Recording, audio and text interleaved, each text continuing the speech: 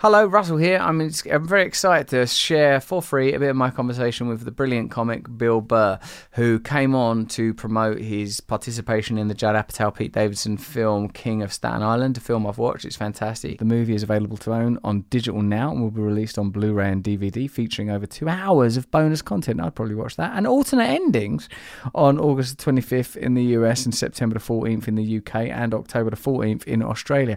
Alternative endings, eh? How do you feel about that? An alternative ending to a film? Not like a multiverse theory thing?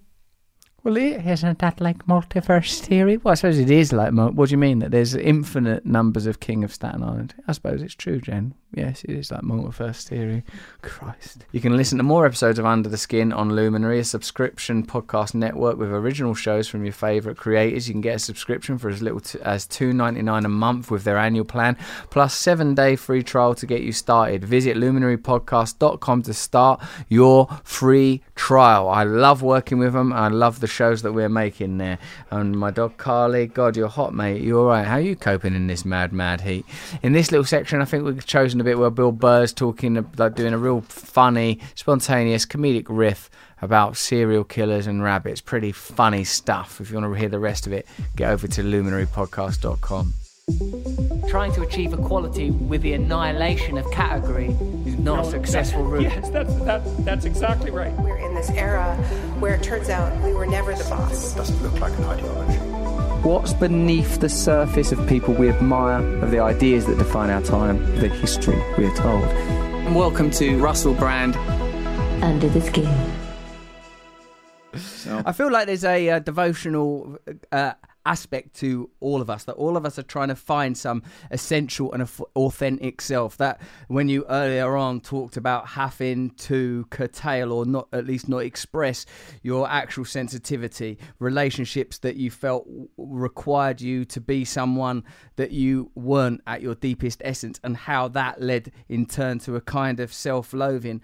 I feel like that in the way that, you know, talking about how Seinfeld's very natural devotion to stand-up comedy, and you know, and the sort of monasticism of it, going straight to bed, not messing around. And I heard, did you hear on that documentary about the making of that sitcom? He said that the reason that the show was so good is that him and Larry, all they cared about was writing the show. They didn't give a fuck about egos. They didn't care about anything else. He goes, you've been on a film set. Half the time is spent with people someone's worried about having sex, someone's worried about ego, someone's worried about money, and they never did that. And I feel like that, you know, as I said to you before, that your sensitivity plus the force of your invective is part of your, it seems to me as an outsider and as a fan, like part of your essential quality, and that's a sort of an expression of who you authentically actually are. And I feel that all of us have to find that, whether we're creative people or whether we ain't, to occupy our family lives, to occupy our professional lives. And I feel that if we don't find that, if we don't find some point of access, we live in various forms of frustration, various forms of self-destruction. A turning point for me was I had to realize that I was hurting people, and then I had to figure out how I was hurting people. Because there's a lot of stuff that I say in my past specials that I go back and I just look at that and I just go, you didn't believe that. This is like some of the shit that I said about women. That was me. I was the complete opposite. I was a romantic. I wanted to be married. I wanted a family. And I just threw just stuff that happened to me, failures and all of that. It's that weird thing where you're pushing away what you actually want for some, like whatever that defect in the human brain is. That's what I was doing. So, you know, and that goes back to people judging you as a comedian. It's just like, you know, it's very easy to watch that at face value and be like, oh, this guy, misogynistic, hates women, frat boy, blah, blah, blah, blah, blah, blah, blah.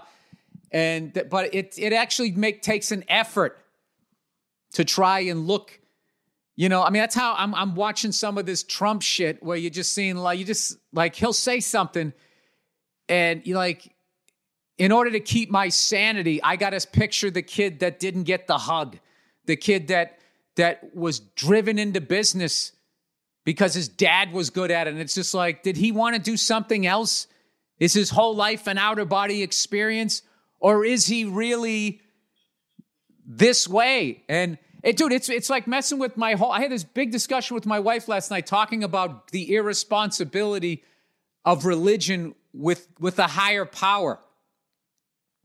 Where they go like, oh, people have freedom of choice. So it's just like, so when a serial killer is born, that's not on God at all.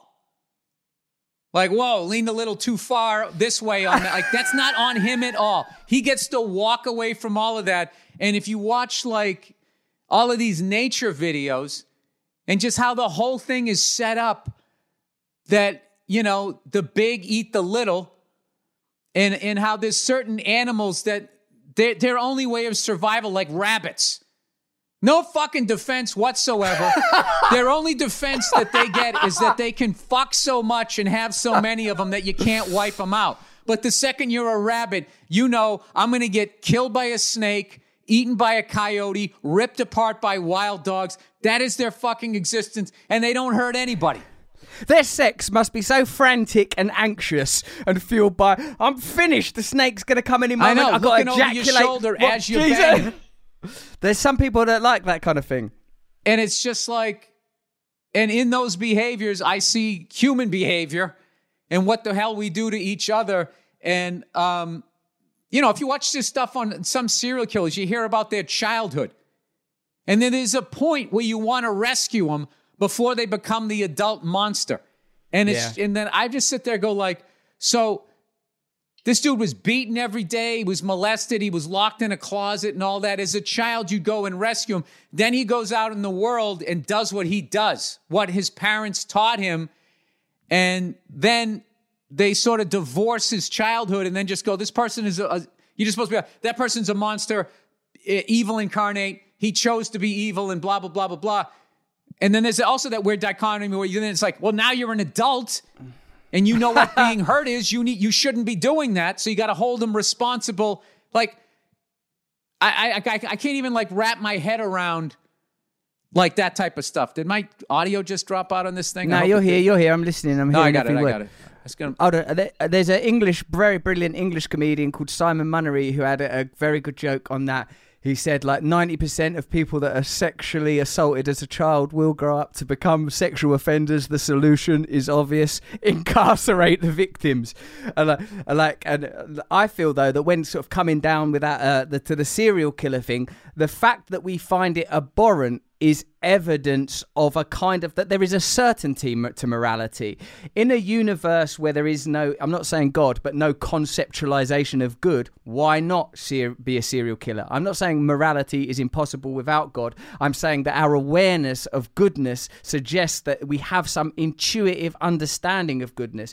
In the natural world, I think it becomes different when you regard them as interconnected ecosystems rather than individuals, and that's something that comes up in what you said about the biography of a serial killer. How is the individual even responsible at all? If that individual is the recipient of all this negativity, then they go on. It's almost like it's only the fact that we see ourselves as enshrined by a bag of skin rather than as interconnected beings that makes culpability possible at all. I'm not saying people aren't responsible for their negative actions or for their crimes, or there shouldn't be consequences for bad actions. I'm saying in looking for a solution, it's pretty evident that if you grow up in a community or environment that has lots of negativity in it, you are likely to go out and enact that negativity elsewhere. So, like, in order to look for a solution, I think whether that's on an individual or a cultural level, that we have to, I feel personally, drop below my own. When you said that thing before about all of the hatred and the anger and the rage, I feel, and like suicide, in fact, you know, I feel like we have to learn to drop below what we can, as we do in meditation, drop below the thing that you consider to be the self, this matrix of thoughts and ideas, which isn't really the self at all, according to a lot of meditative philosophy, but rather a kind of neurological static that's just taking place. And if you can learn to observe it and let it pass, you don't have to engage in the kind of actions of it. So, like, I don't think of a serial killer as a... I like work because I engage in the static. Well, yeah, and the audio did drop out, but I got 50 minutes of this stuff, so we can just use the audio for this right here. off the computer, if that's all right? Yeah, because I was just unraveling you was trying to say there is no God. I was trying to say there is a God. We were at an important junction. He has to be he or she, it, they, whatever, has to be responsible for creating, the flawed human being. Yeah. Here's my deal. My deal is 35. Okay? By the time you're 35 years of age, you have to be looking at yourself as a flawed person, and you need to start trying, to undo what it is that you're doing. So my deal with the serial killer is, I'll give you all those people you killed up till 35. 35, you got to be sitting there going, wait a minute, I'm repeating what has been happening to me or whatever. Obviously, serial killer is an extreme example. Or maybe I'm superimposing. Maybe 35 is too old. It's just because 35 is where I started to get it. That things you're saying, things that you're doing, the way you're behaving is not good, and you're hurting people, and you need to work on this, and you're recreating what you hated in your childhood, what you didn't want, this intense, angry environment. I mean, it took me till I was like 30 to even realize I was angry. That's how not in touch with whatever the hell I was doing was I don't know, was rolling around in my head or whatever. So that's for, yeah, of course. You're just going to pay you for a therapy session on this one. No way. It's amazing to talk to you. Although I was just about to... I'm a person who digs Jungian therapy and all that stuff around mythology, and I was thinking about, now that you are freed from the tyranny of poverty, and from the tyranny of being people that you are not, the hobbies that you found are drumming, with all of its percussion and rhythm and the basic sort of rhythms of life, and flying helicopters and the transcendent and the escaped. I can see the appetites that are in you that are reaching out into expression, as well as the brilliance of your art form. Well, I hope you enjoyed that. Remember, for $2.99 a month, you can get all these original podcasts, as well as the rest of Under the Skin, and people like Karamo does a podcast on there, Lena Dunham and Rainn Wilson and Reza Aslan. Those are the ones I always plug, because those are the ones I like. Remember that it's not available in all markets and is subject to local currency, but go over to luminarypodcast.com and subscribe, because it makes me a .com, not .com. Jesus, God knows what you end up with there. And yeah, I love making that content. It's pretty good stuff. Loads of Under the Skin for you to enjoy. Take it easy.